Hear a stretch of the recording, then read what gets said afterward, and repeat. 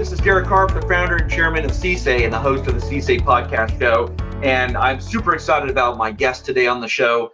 This is a person I've had the pleasure of knowing for a while, but many people in the industry know Eric Byres for reasons that we will get into. But Eric is definitely a technologist, which will become clear if you don't know him already. But he's an author, he's an inventor, he's an outdoor enthusiast, sailor, skier, a number of things. He is definitely an entrepreneur, which is always near and dear to my heart because that's sort of my background as well. You know, with no further ado, welcome to the show, Eric Byres. Thanks very much. It's a pleasure to be here. So I know we will end up there, but you are currently the founder again of a company, of Adolis. You're the chief technology officer and founder, and that's something, a theme that we will talk about that is part of your story arc already. So you didn't start out that way, but you've done that along the way, and I'll be eager to sort of pull that out of you where the first one was born. Let's go back. I always say that modern day cybersecurity people are sort of a superhero type, and superheroes always have backstories. Where did you grow up? Well, I grew up in North Vancouver, so on the north shore of Vancouver, British Columbia. You're still living in Canada. Did you live? I mean, we'll jump around, but did you live at any length of time anywhere around the world? You know, I ended up getting transferred out to places for long periods of time. I ended up in Australia for almost half a year. I ended up in the prairies for a long time. And of course, I've spent a lot of my life in the U.S., but I've always called Vancouver or Vancouver Island home. Okay, awesome. Well, I have not yet been to Vancouver, and so I'm going to need to fix that and make sure that it's a time that you're there. Yeah, pick a good time of year. It's definitely worth the trip. I've heard. I'll show you around. Yeah.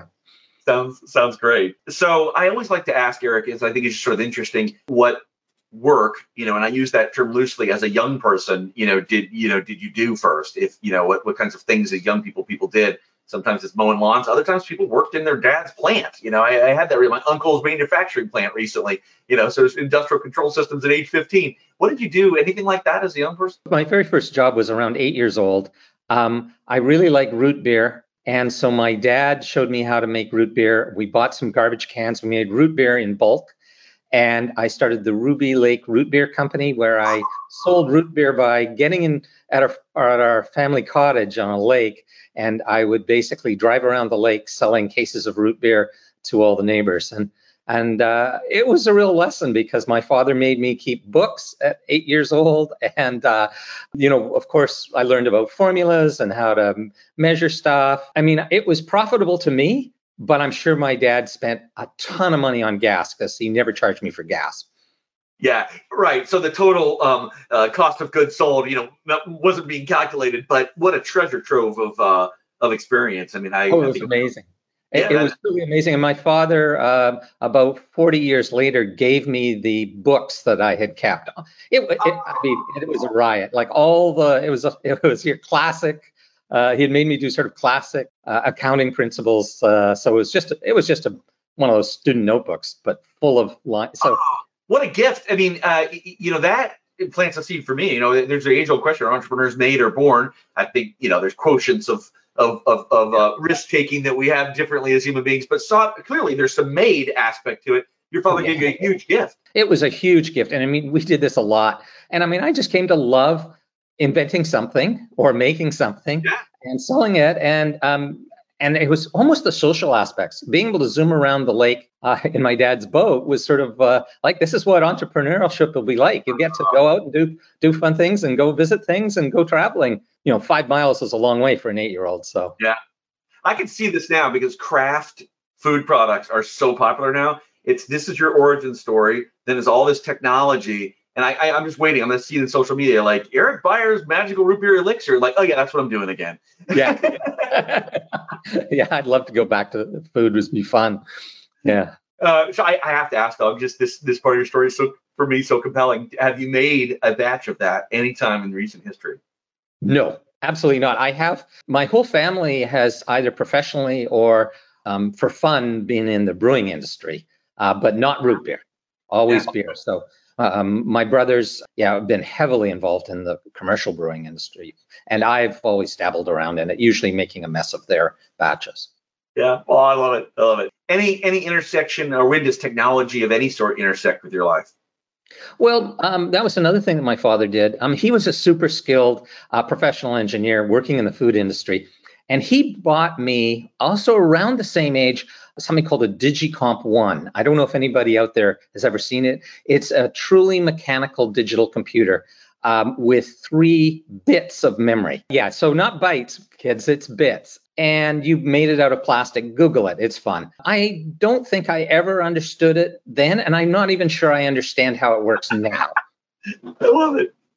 That's cool. Well, okay, so another early introduction, and you go on to pursue schooling, and you become an engineer. Yes, yeah. Oh, and I dreaded it. I absolutely wasn't going to be an engineer like my dad, but every course at university that interested me was in the engineering department. So eventually I threw in the towel and became an engineer. But when you're 18, you don't want to be like your dad. Yeah. So where was school, and what did you degree in? So I got a degree in a Bachelor of Applied Science, which is the way into being a professional engineer. And I actually focused on geological engineering and mining operations. Strangely enough, because they had a better computer budget than anybody else. And I thought computers were a riot. So I ended up working. And also you got to go hiking in really neat places all summer. So I'd spend my summers out in the bush. And that was really fun for me. But I didn't stay there very long in the mining business. Well, yeah. Well, so that's perfect segue, because I was going to ask you. So, what'd you go into first? I think you went international right away, didn't you?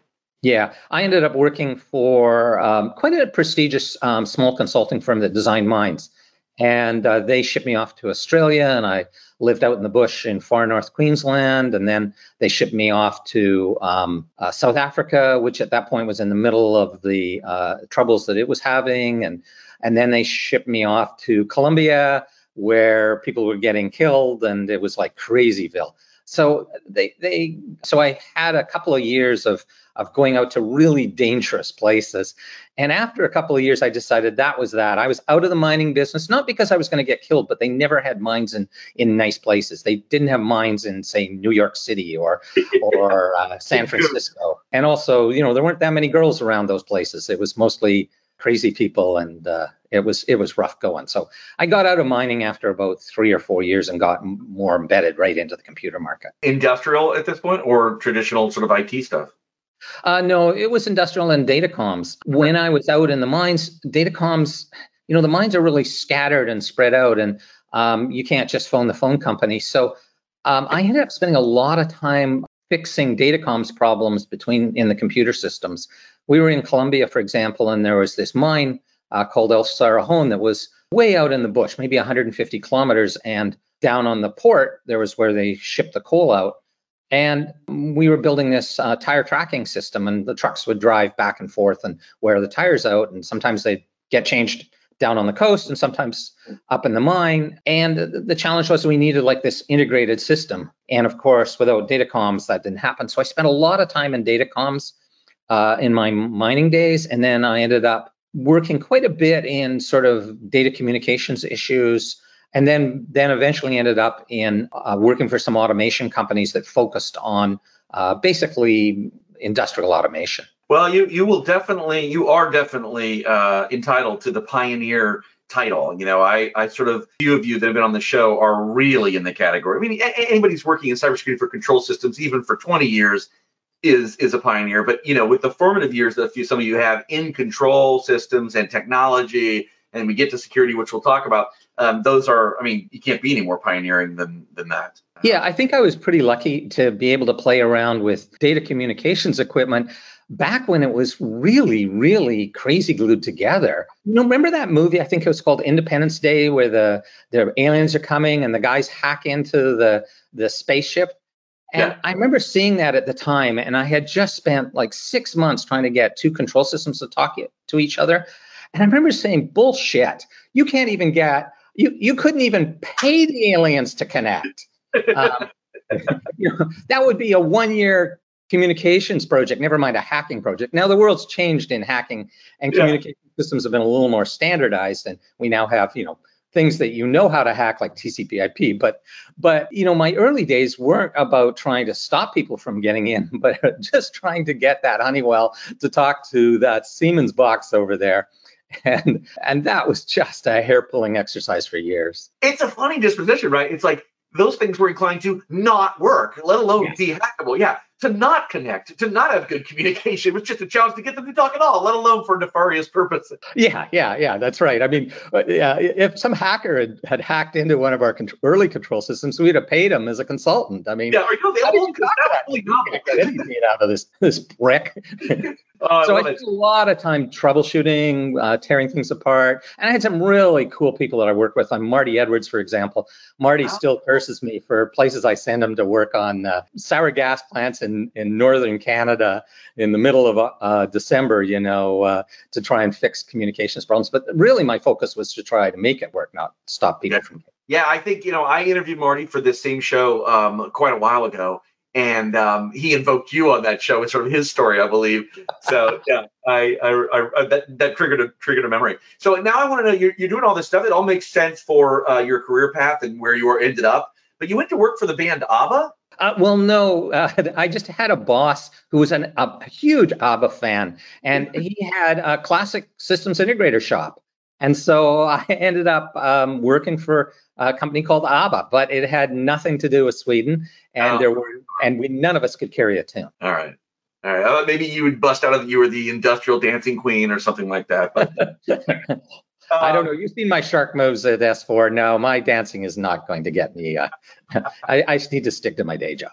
Well, luckily, this is not a variety show. I mean, I'm thinking of launching one, but we won't go into that. Okay, so clearly the industrial part of your the underpinnings of your career, it's evident in things you continue to do. I am curious where security even comes up. I mean, I know full well that there's many years of industrial networking, and security is not even something that any of you talked about. But where does it pop up for you? It popped up in two ways. One, I don't know if I'm sure you remember Cliff Stoll's book, The Cuckoo Egg. And that I read that while I was a controls engineer and started to really get interested. And again, it's about making protocol analyzers out of old line printers and stuff like that, like crazy crap. And the things he did because people were hacking into systems.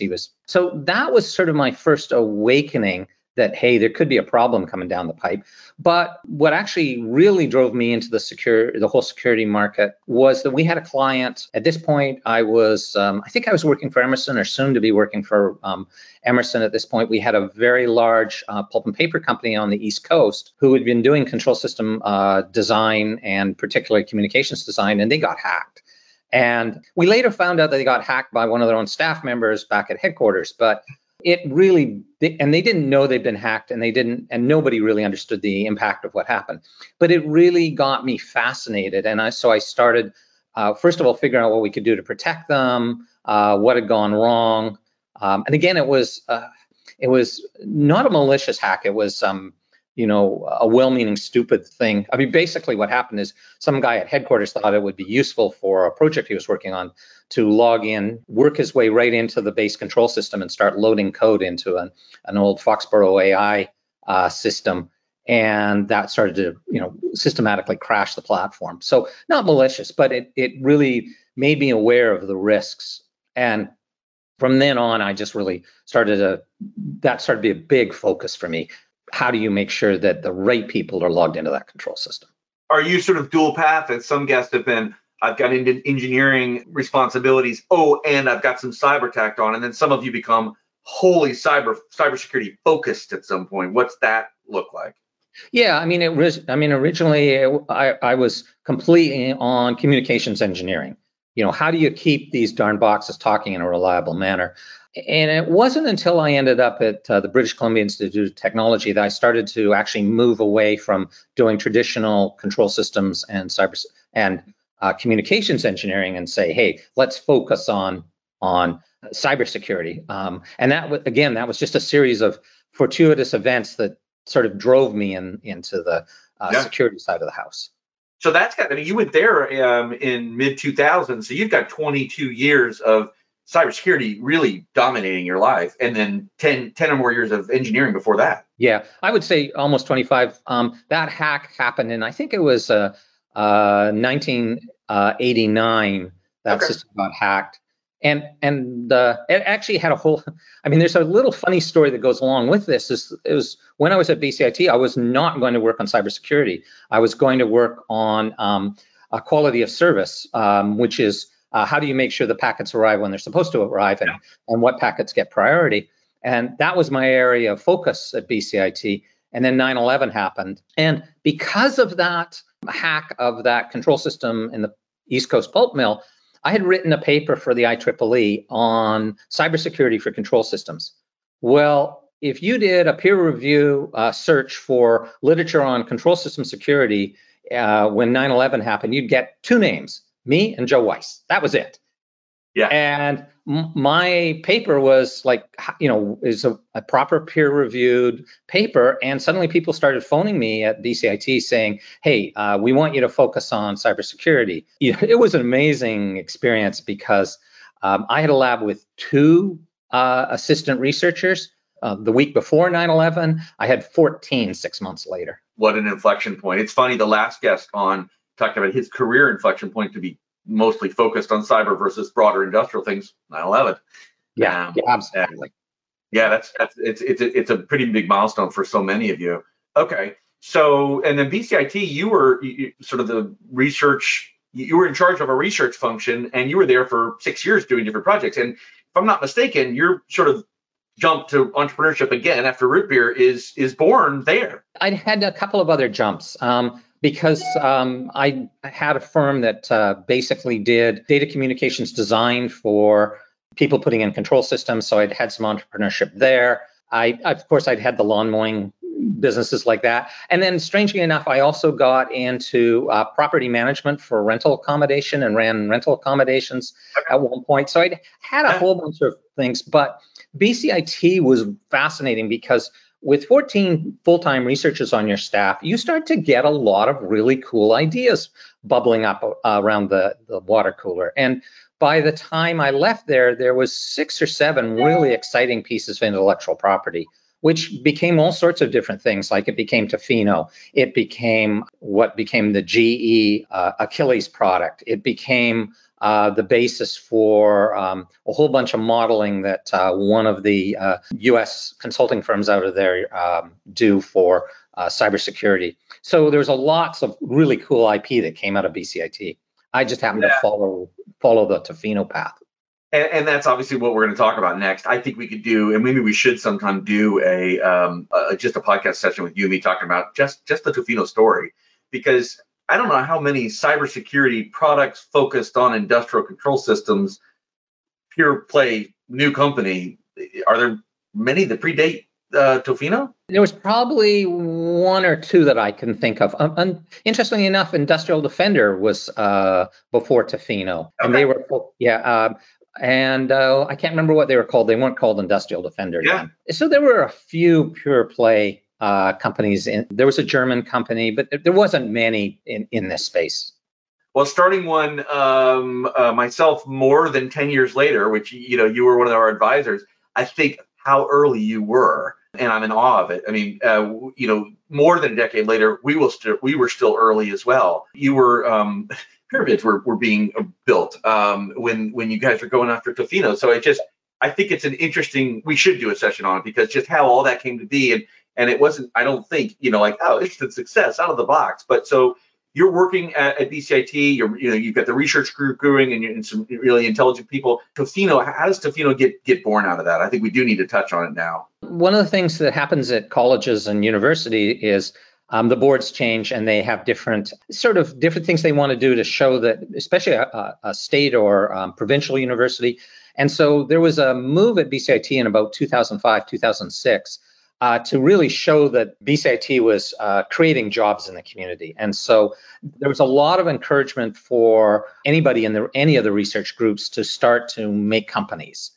And so at that time, I left BCIT, bought all the intellectual property, actually initially went out and was going to form WorldTech and use that intellectual property, and then focused on Tofino because I thought it was a more exciting opportunity. So it was literally, okay, here's all the IP. I can buy it off you guys. I'm going to start a company, get some funding, and off we go. And it's hard to summarize that whole, that's another 5 years before even more years with its acquirer. All told, you probably have a decade of your life in that story, right? Yeah, absolutely. In fact, it was a decade. Yeah. Yeah, that's what I figured. Sort of when you were still at BCIT, sort of the formative stuff, then its pure years, and then the Belden years, which bought it. That all together, that's got to be a decade of journey throughout that whole Yes. thing. And I think we could unpack that separately. What would you, if you had to, thinking about some of what we try to accomplish in these sessions, if you had to go back, what was a challenge that you remember uniquely and how you navigated it, or how you would have navigated it differently, that listeners who might be thinking about starting a company, in this space. We do have people attending our sessions and listening to the podcast that are in that category. What might you share with them? Well, first of all, you'll never believe how slow things move. I mean, I just, very early on in the Tofino story, we had just left the university. I was at a conference, I think it was an ISA conference. A fairly senior executive from one of the big oil companies approached me and said, "This is the product we need. And not only that, I'm going to walk you down to the supplier that we like to use called Honeywell, and you and them are going to work together to produce this product for us." And I went, wow, I wonder if I should get my Porsche now or later. We made it. Yeah, exactly. Yeah. I did not get an order out of that for 4 years. And it was just that things, particularly in our space, it always takes a long time in any space. It's always slower. But, the control system world moves glacially. And it's just a history of making sure you're doing the right thing before you jump, because, you can carve a big hole in the ground. So, yes. Looking back, I should have planned getting a lot more money, and it's going to take a lot more time to keep all my staff around and to, go from building a product, getting the product on the market, getting it approved by a large oil company, and then getting it ordered in bulk is a 5-year project. Maybe you're lucky you can do it in 3, but, it will not happen in a year. Well, Eric, I am uniquely qualified to say that's a gold nugget. That is truth speaking right there. I think, and that's still, some parameters change, but there's real truth there still today if you were doing something. And so I think any of our listeners who are contemplating or in the midst or already launching something or have a startup, that concept of double the budget, double the time that it's going to take is probably still an axiom, that people should organize around. Yeah, absolutely. Yeah, and I think there's another lesson, and that is you never really know what you're building until your customers start to buy that. I mean, the Tofino went through so many iterations, me thinking I knew what my customers wanted, and then actually delivering a product, and then people saying, "Oh, that's really cool, but I wanted it to do X." And yet at the same time, there's this, people will ask for things they have no intention of ever purchasing. Your customer doesn't always know what they want and often has no clue what they want, but be prepared to change what you're building all the time. Yeah, I think that's another truth. There's a number or many case studies, I think, of we started here and we ended up there. And so I think that the quest there is how attuned are you to new data and information? How quickly can you make a change? Because that's not trivial. That can be very challenging. That can put a company, a startup out of business, like not changing quick enough or changing too many times. There's a whole chessboard there that we could unpack. We don't have time today, but what you said is crucial, but not necessarily easy. No, but it is the advantage. This is why startups work, is they can change on a dime, where, a large company, a Fortune 500 company, will be still studying it 3 years from now, and you can make a decision on a weekend. Hey guys, we're no longer. And sometimes the decisions, for example, one of the things that we really thought the market needed was a good VPN product. And it just brought tears to our eyes every time we tried to roll one out. And eventually, I remember after spending a lot of investors' money on trying to make Tofino a really good VPN, we just finally said, "Nah, forget it. It's not our market. We're building firewalls." Yeah. So give a quick explanation about the Tofino firewall. So people who may not, familiar, or they've heard the term but don't, it's not clear in their mind what it was. What still is. Yeah. So it's a little firewall. I wish I had one to show you. About the size of about, I'd say like 3 commemorative CD packs, if you still remember CDs, sort of stuck together, sort of that big, and it's a firewall designed to be used in industrial systems. It's hardened. That was the easy part, but it is designed to do 2 things. And one was to act like a switch, not like a firewall. In other words, it's what we call a layer 2 device, because it made it easy for technicians to put in.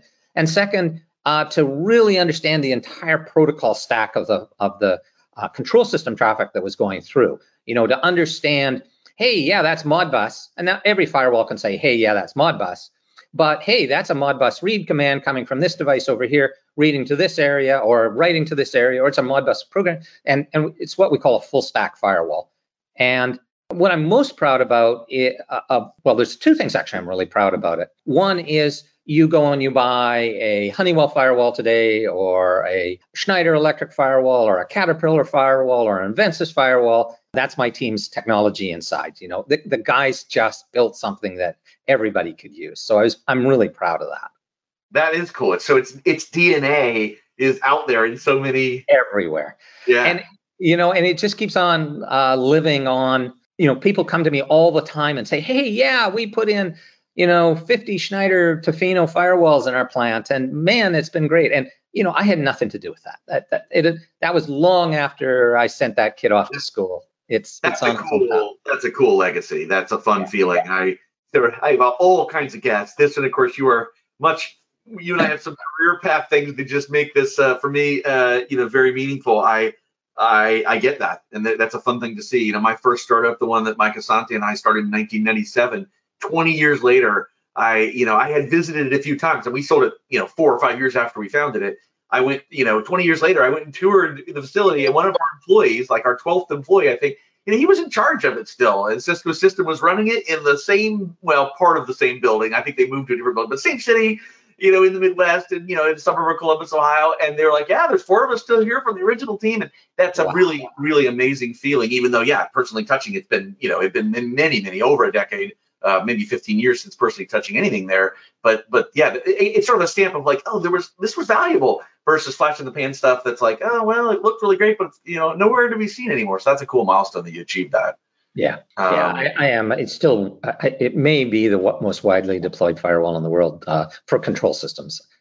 Yeah. Well, that's cool. And is probably the number one thing that people associate with you, even though you've touched a lot of things and regulations and standard bodies, and you've touched a lot of those too. You stayed with Belden for, I don't know, 3.5 years or something, which is longer than many founders stay with an acquirer. Any sort of comments on that period of your life? That was a bit tricky for me. Belden was a good company. I have no complaints, but I'm not sure I'm a big company chief security officer or chief technology officer.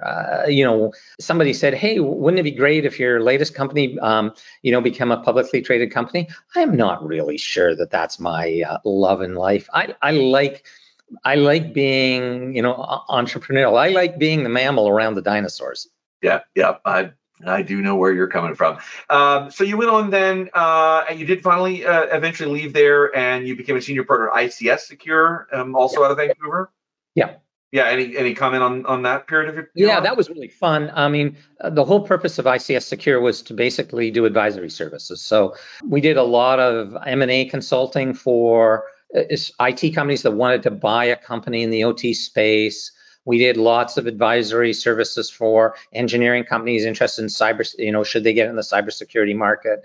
We did advisory services for companies who were startups. I mean, I think that's how I ended up working with your previous group, is I think it was through ICS Secure. So it was a really fun time to go out and advise people and coach people. And I still am there. I still do a little bit of sort of analysis and consulting for people, but it's only, 5% of my week. And it's hard to compress as long of a story of yours into the time frame we've got. But you're also an advisor to many companies, some of our other amazing sponsors, including your company. Thank you very much. I should have acknowledged at the beginning. Adolis, your baby now, is a supporting, very active supporting partner of CSA. But you're on Verve's advisory board, and Verve's one of our partners. And I mean, it's just coincidental. I was looking at your sort of resume. Denexus is one of our newest partners. So anyway, clearly that's a role that you also do here and there in the industry, is working with other companies on an advisory nature. And so, I always like to ask, and I think your career path is going to lend itself to this, because you currently are an advisor to a number of companies. Some of them are sponsors also of CSA, just like your company, Adolis, is. And we're grateful to that, by the way. Thank you. but Verve and Denexus are also supporting our workforce development efforts. You're on their advisory boards and Bayshore Network's advisory board.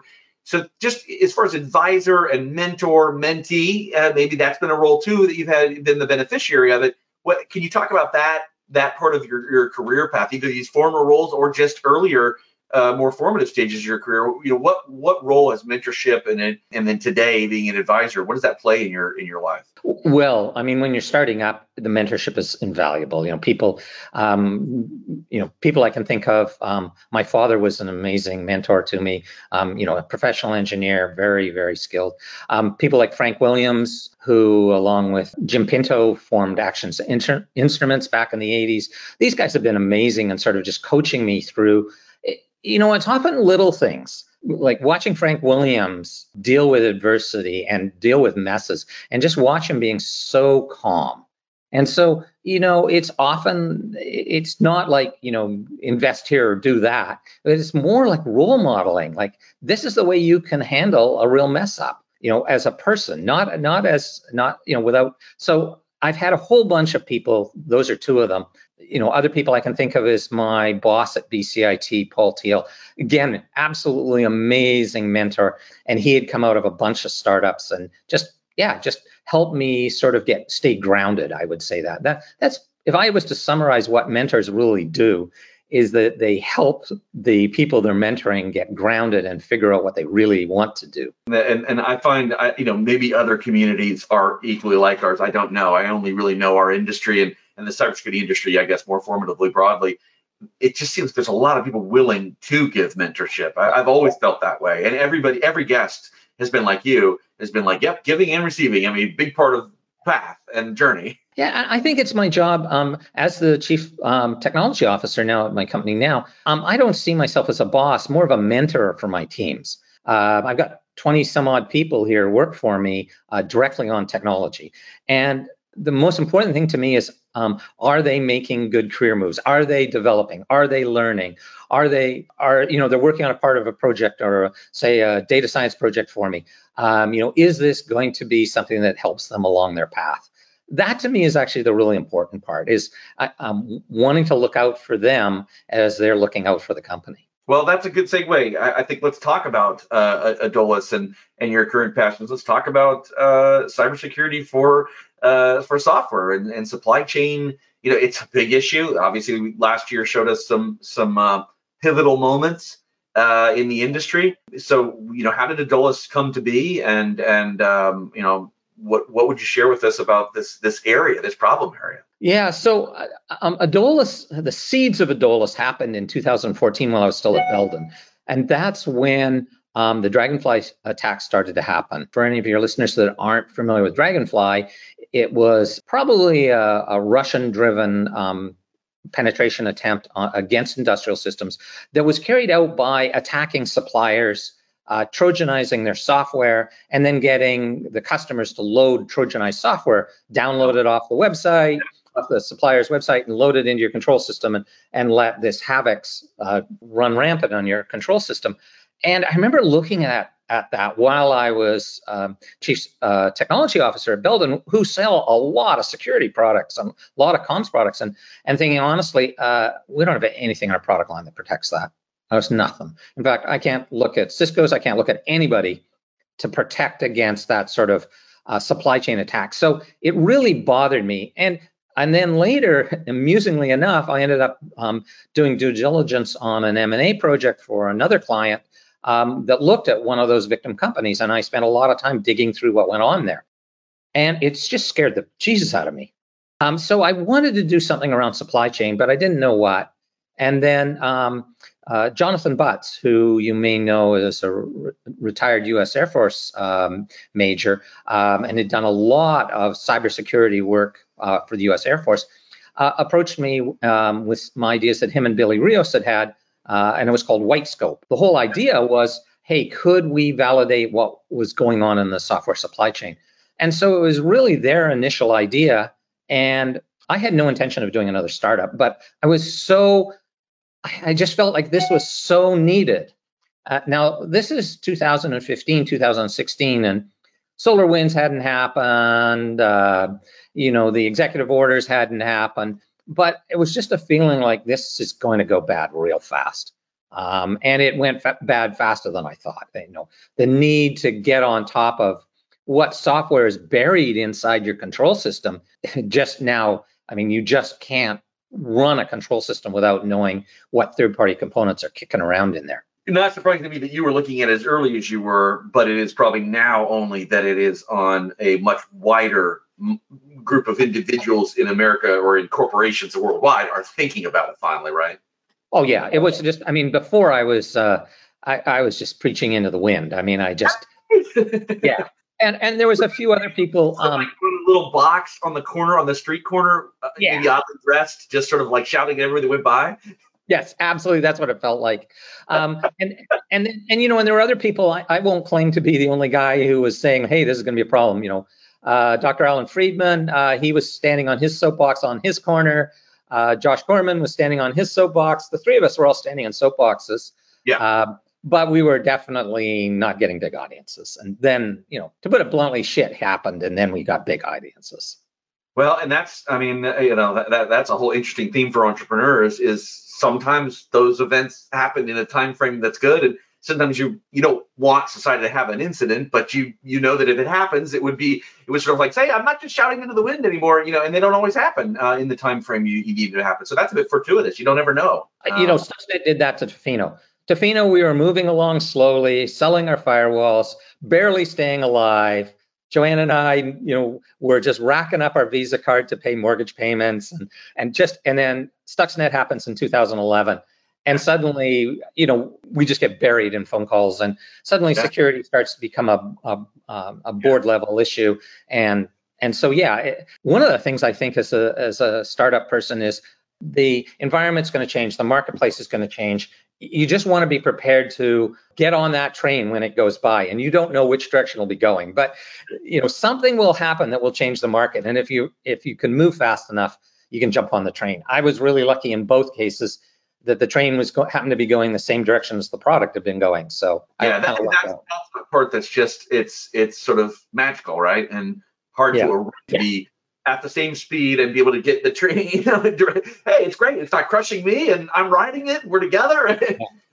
That's awesome. So, talk a little bit more about this sort of supply chain. A lot of people. I mean, even me to some degree, were like, "What? How do we address this? It's so complicated." I've heard people talk about how many different companies are in sequence to something, that the end user's using, and it's startling to some people. Like, oh, is it two companies? It can be more. And then there's hardware. Obviously, you're focused on software, but there's like, what's inside this box, and what's inside those chips, and what's inside this. It's complicated. How does this get addressed? Well, I'm going to answer that in two parts. One, it's unbelievably complex, and every time I look at it, I learn new things. I mean, it is. We find that on average, when we look at a piece of industrial software, be it an HMI or logic for a PLC, not logic for a PLC, sorry, firmware for a PLC, the core of a PLC, or any piece of firmware or software, there's typically about 1,000 different third-party components or components buried in there, usually from 30 to 40 different suppliers. And often it's a supplier to a supplier to a supplier. So it's not just third-party products, it's fourth and fifth-party products. And that's on average. Sometimes I'll tear apart a package and, whoa, there's, 75 different suppliers from all over the world. So it's a complicated mess. But I mean, we said control system security was going to be a complicated mess 2 decades ago, and it has been, but we're starting to get our hands around it. We'll get our head around it and our hands around this problem over the next few years. I think the first thing to do is get transparency. If you listen to Dr. Friedman or you listen to anybody, knowing what's in the soup is the first step. You got to and then the second part is, okay, now I know what's inside this box. Here's the ingredients. Here's where they came from. Is then doing a risk assessment, some sort of rapid risk assessment. Is, oh yeah, that's software that's coming from this really good company that's got a good reputation. Oh, and there's a pile of software that's coming from a company that I really don't want to be dealing with. And case in point, Ron Brash and I tore apart some RTU software for Midwestern pipeline. And I was just messing around in there, and suddenly I trip over Huawei. Now, you can take your opinion on whether Huawei is good or a bad company. That's a political question. But I sure didn't expect to find it in the middle of an RTU. Yeah. So somebody needs to stop and think about that. Should I be having Huawei software and components running on my RTU on my pipeline? There's no one answer or no right answer, but there is the question of awareness. And that's really what we're going to be seeing over the next few years, is trying to figure out what's inside the software and then making sense of it in a way that's actionable and rapidly, and really giving executive boards, the visibility. They have to have the visibility into what the heck they're buying and using. It's funny. I'm thinking about, for obvious reasons in our shared history, if we're going to secure industrial systems, first thing is we have to figure out, what assets are there. Yeah. It's where you start, right? What are we dealing with before even more sophisticated solutions emerge, right? Yeah. I think this is asset management 2.0 is what this is. Yeah. Hey, we've got a PLC out there. Great. Okay. It's an Allen Bradley Control Logic 1756-L3. Great. Okay. That's a good start. That's a really good start. Yeah. Now, what's running on it? Yeah. So 2 years ago or 3 years ago, maybe even now in too many places to admit, just knowing that that's there at that endpoint is great. That was good. That was a good start. What about inside there? Yeah, exactly. Yeah, that makes sense. That makes sense that the total asset inventory includes a whole bunch of layers. And I love that. I hadn't really thought about it exactly that way. Let's drop a bomb on this. S-bombs, D-bombs, these terms you're going around. S-bombs, I think, particular to you, what is this? What does that mean? Well, the concept is really simple. It's what are the ingredients in the box? Think of it as an ingredients list on the side of your can of soup. And that is what an S-bomb should be. It's a static ingredients on this piece of software, what components are in there and who made them. Software bill of materials, right? Software bill of materials. You can call it all sorts of different names, but the bottom line is give me a list of software components in this product. And that's the first step. But now where it gets tricky is that, two things make it tricky. But the first one is, just like when you're looking at the can of soup, there's a whole bunch of ingredients that you may not even know what they are. They're just chemical names. Are they good for you? Are they bad for you? When I look, I don't know. I mean, that's the next thing. You got to do a risk analysis once you know the ingredients. So a typical risk analysis I do when I'm looking at a can of soup. Well, my son's fiance is allergic to peanuts. So I am looking for peanuts on that can of soup. Other people don't care. So it isn't that, certain ingredients are inherently bad. Some are. But more important is trying to, once you have the idea of what you've got there, what's the risk to your organization? And do that in a holistic way. Do a way that the executive office can make sense of that. Yeah, and is D-bomb, is that VHS Betamax, or it's really just a marketing, it's a different, how different are these sort of terms? So D-bombs, I think, are roughly the same thing. It's a bill of materials, right? It's all a bill of materials. Yeah. D-bombs was Chris Blask's creation, and it was to look beyond. It was a digital list of bill of materials that would look towards software and hardware. But the one that's really sticking is the one that's in the executive order. It's the official NTIA, the minimum elements of a software bill of materials. That's now pretty much become the world standard for here's what you should be getting. Yeah, and we're going to talk about this. We've got an event together coming up, and I'm excited because we're going to really unpack all this stuff in a very specific deep dive, which I know that our audience is craving. Because people are asking, what do these terms mean, and what do we do, and what are the solutions, and how does one even approach this? And so I'm excited. We're having a whole symposium focused on that. So I want to. We're going to get to that, and I want to ask you some questions about that. So I think in sort of wrapping up this podcast about you and about your journey and where you ended up, what would you go back if you were sitting down with young Eric Byres, having gone through all these things that we barely unpacked any of them? They're all such rich learning experiences. What would you go back and tell young Eric Byres about this industry or career advice? Oh, I think it's pretty simple. I would have told young Eric Byres to take a breath. I was really tightly wound as a young engineer and then as a young entrepreneur. And that was good. I needed the energy. But I think I was really hard on people. I think I was hard on myself. I was hard on the product. And I think it would have been a better product if I'd been a little more and a better company. It all survived. It all worked. But I look back and I think, And it is one of the advantages of getting older. She go, pick your battles, Eric. Don't get upset about everything. Pick the things that really matter and focus there. And I certainly got really tightly wound up on some things that I now look back and I thought, wow, that was a waste of my time. Yeah, boy, oh boy, that resonates with me. Yeah. Wait, is that wisdom kicking in eventually? What is that? I don't know, or the School of Hard Knocks. I have no idea. Just looking at my way I spent some of my days and the things I ruined weekends over, and I go, really? Sure. Wow. And then that took me off my eye off the ball on other things, So I think Sure. it's really about that prioritization, and one of the prioritizations is try and have a life and breathe and see, and have a chance for your brain to be creative. Yeah, yeah, and I can't help but see that as a segue again to mentors and advisors. They are people who might give you that perspective if you're open to it and you've picked well and they have a style that's palatable. There are some people who are like, let me tell you what to do. Well, entrepreneurs tend to be, type A personalities, entrepreneur not, tend to not be sort of be resistant to let me tell you what to do. But if you get the right coach, mentor, advisor, whatever term you want to use, some of that wisdom can be transferred, which is to say that thing you're really let's say engaged with, obsessed could be another word, might not be the best return on your time. Do you want to talk about that? Could be a huge return on that time together. Yeah. I mean, it was just I think back to my mentors and they asked questions. They always asked questions. They didn't tell me what to do. They said, oh well, you think that's the best use of your time? Yeah. And if so, tell me why. And sometimes they say, yeah, that makes sense. And sometimes, okay, I disagree, but go ahead. Yeah.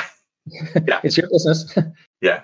No, makes sense. What are you most excited about if we just gaze to the future? And I think this is sort of just generically what's Eric excited about, but also I like maybe if you see an opportunity in bed, we have people entering the workforce who say, boy, if I were, they ask, where could I focus myself? Is it AI? Is it machine learning? If I want to be, it's easy in hindsight to say, if you start focusing on this 10 years later, you're very valuable. The industry needs you, wants you. There aren't enough people that know what you know.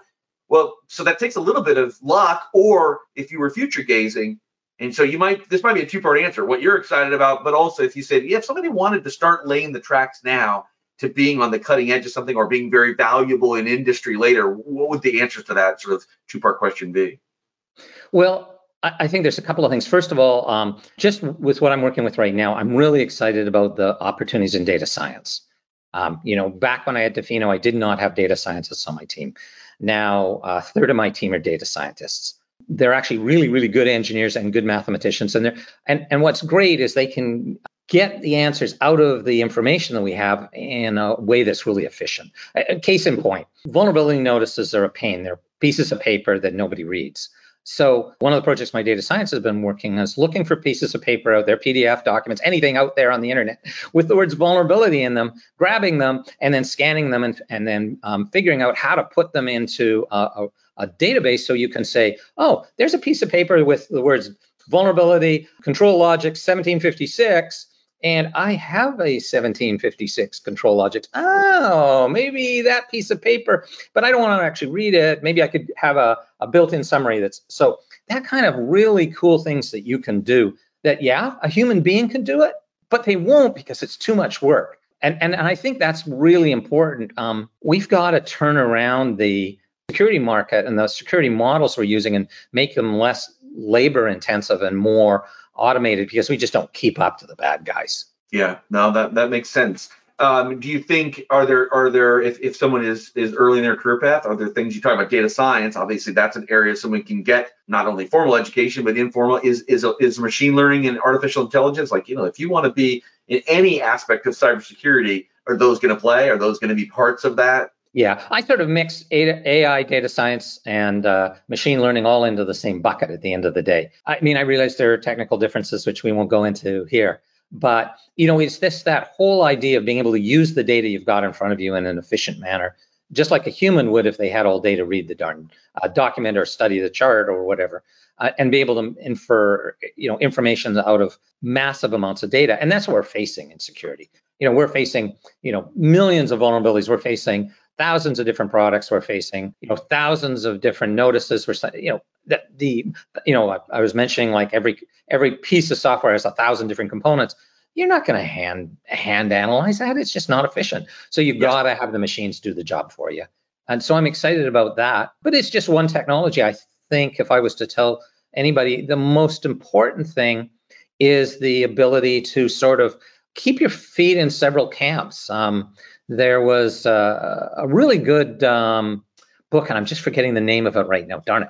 Quite a few years ago, that was about like scientific revolution. And you look at somebody like Louis Pasteur. He was not a regular biologist. He actually dabbled in other areas. So it's usually the people who are a little outside, or the people who have got their foot in several camps and can sort of synthesize a bunch of ideas. So in a way, I was really lucky. I'm a mining engineer, I'm a communications engineer, I'm a systems engineer, and I could borrow bits and pieces from all of those and say, oh, it's time to build a firewall. Yeah, that makes sense. Inspiration is born from that sort of that nexus of exposure, right? I mean, that is great, and it also I think it's good if we've got listeners who are coming from a background that they think is not going to lend it. It's probably a pretty broad group of backgrounds that can end up in cybersecurity, and you may have to augment your knowledge with some things that weren't part of your training thus far, but you can bring forward something from what you've been doing to this discipline, I think. Oh, absolutely. Yeah. Mathematicians, various types of science backgrounds, certainly IT backgrounds, hardcore engineering, formal engineering backgrounds. Those are all going to make sense. Just bring in the other stuff. If you don't know anything about cybersecurity, add that to your engineering or your math background. But you've got an interesting basis that'll, in the modern age of convergence, those are going to benefit according to what you're saying. It makes sense to me. I mean, I think I've only hired 2 professional security people on my team. The rest are people that are really good at a particular field, who really want to learn about security and are willing to get in and get their hands dirty in the security field with all this other cool knowledge. Oh, that's awesome. I love that we got around to that comment here at the end, because that's great. We have a huge shortage of cybersecurity people. And what you just said was, they weren't cybersecurity people at all. We're going to make them into them. Their work is going to make them into them, but they brought other disciplines to the table. So the modern security force that we're building today will have people who come from all kinds of backgrounds. I mean, none of us who are our age went and got a degree in cybersecurity, because it didn't exist. Right. None of the guys who wrote the standards had any background in cybersecurity. A few guys had some military security background, but it wasn't cyber. Yeah, makes sense. Well, Eric, we've reached the part of the show where I like to end with the pivot questionnaire. And so this is, I feel like I'm following in good footsteps because I'm borrowing it, but so did the last user of this. So it's from inside the actor studio, which may still be running today. I haven't seen it recently. The longtime host of it, James Lipton, did pass away in recent years, but it was on air for decades with him, interviewing some of the greatest actors and actresses of our time on stage. And he always ended the show with the pivot questionnaire, which he borrowed from a French show before that. So I think this might have 50 years in it. And it's word for word the exact questionnaire that he borrowed and that he used. So if you're up for it, we'll end the show with, okay. What is your favorite word? Energy. What is your least favorite word? Whine, as in quit whining. What turns you on, either creatively, spiritually, or emotionally? Creating things. I love building things. What turns you off? Red tape, anchors, anything that sort of is roadblocks. If I have to say one word, maybe it's 2, roadblocks. What is your favorite curse word? Fuck. That is the most famous word, or the most favorite featured word, by the way. What sound or noise do you love? I love the sound of skis on snow. It's just, whether it's out cross-country skiing, wherever, I love the sound of skis on snow. What sound or noise do you hate? It's got to be fingernails on the blackboard or small screaming babies on airlines, one of the 2. What profession other than your own would you like to attempt? I always wanted to be a waiter in a high-class restaurant. I thought that would be really fun. What profession would you not like to do? I definitely wouldn't want to be there's some obvious ones. I wouldn't want to be a, garbage collector or anything like that. But, I certainly don't want to be an accountant. I don't want to be, sort of that side of the business house, which is why I'm the CTO and not the CEO anymore, because I love the technology. I love the inventing. And if heaven exists, what would you like to hear God say when you arrive at the pearly gates? You made a good effort. All right. Thank you, Eric Byres, Chief Technology Officer and founder and board member of Adolis, outdoor enthusiast, inventor, author, sailor, entrepreneur, and absolutely a technologist and one of the pioneers of cybersecurity for control systems. Thank you for everything you do in the industry and least of which being on the show. Thanks for that, too. Thank you very much.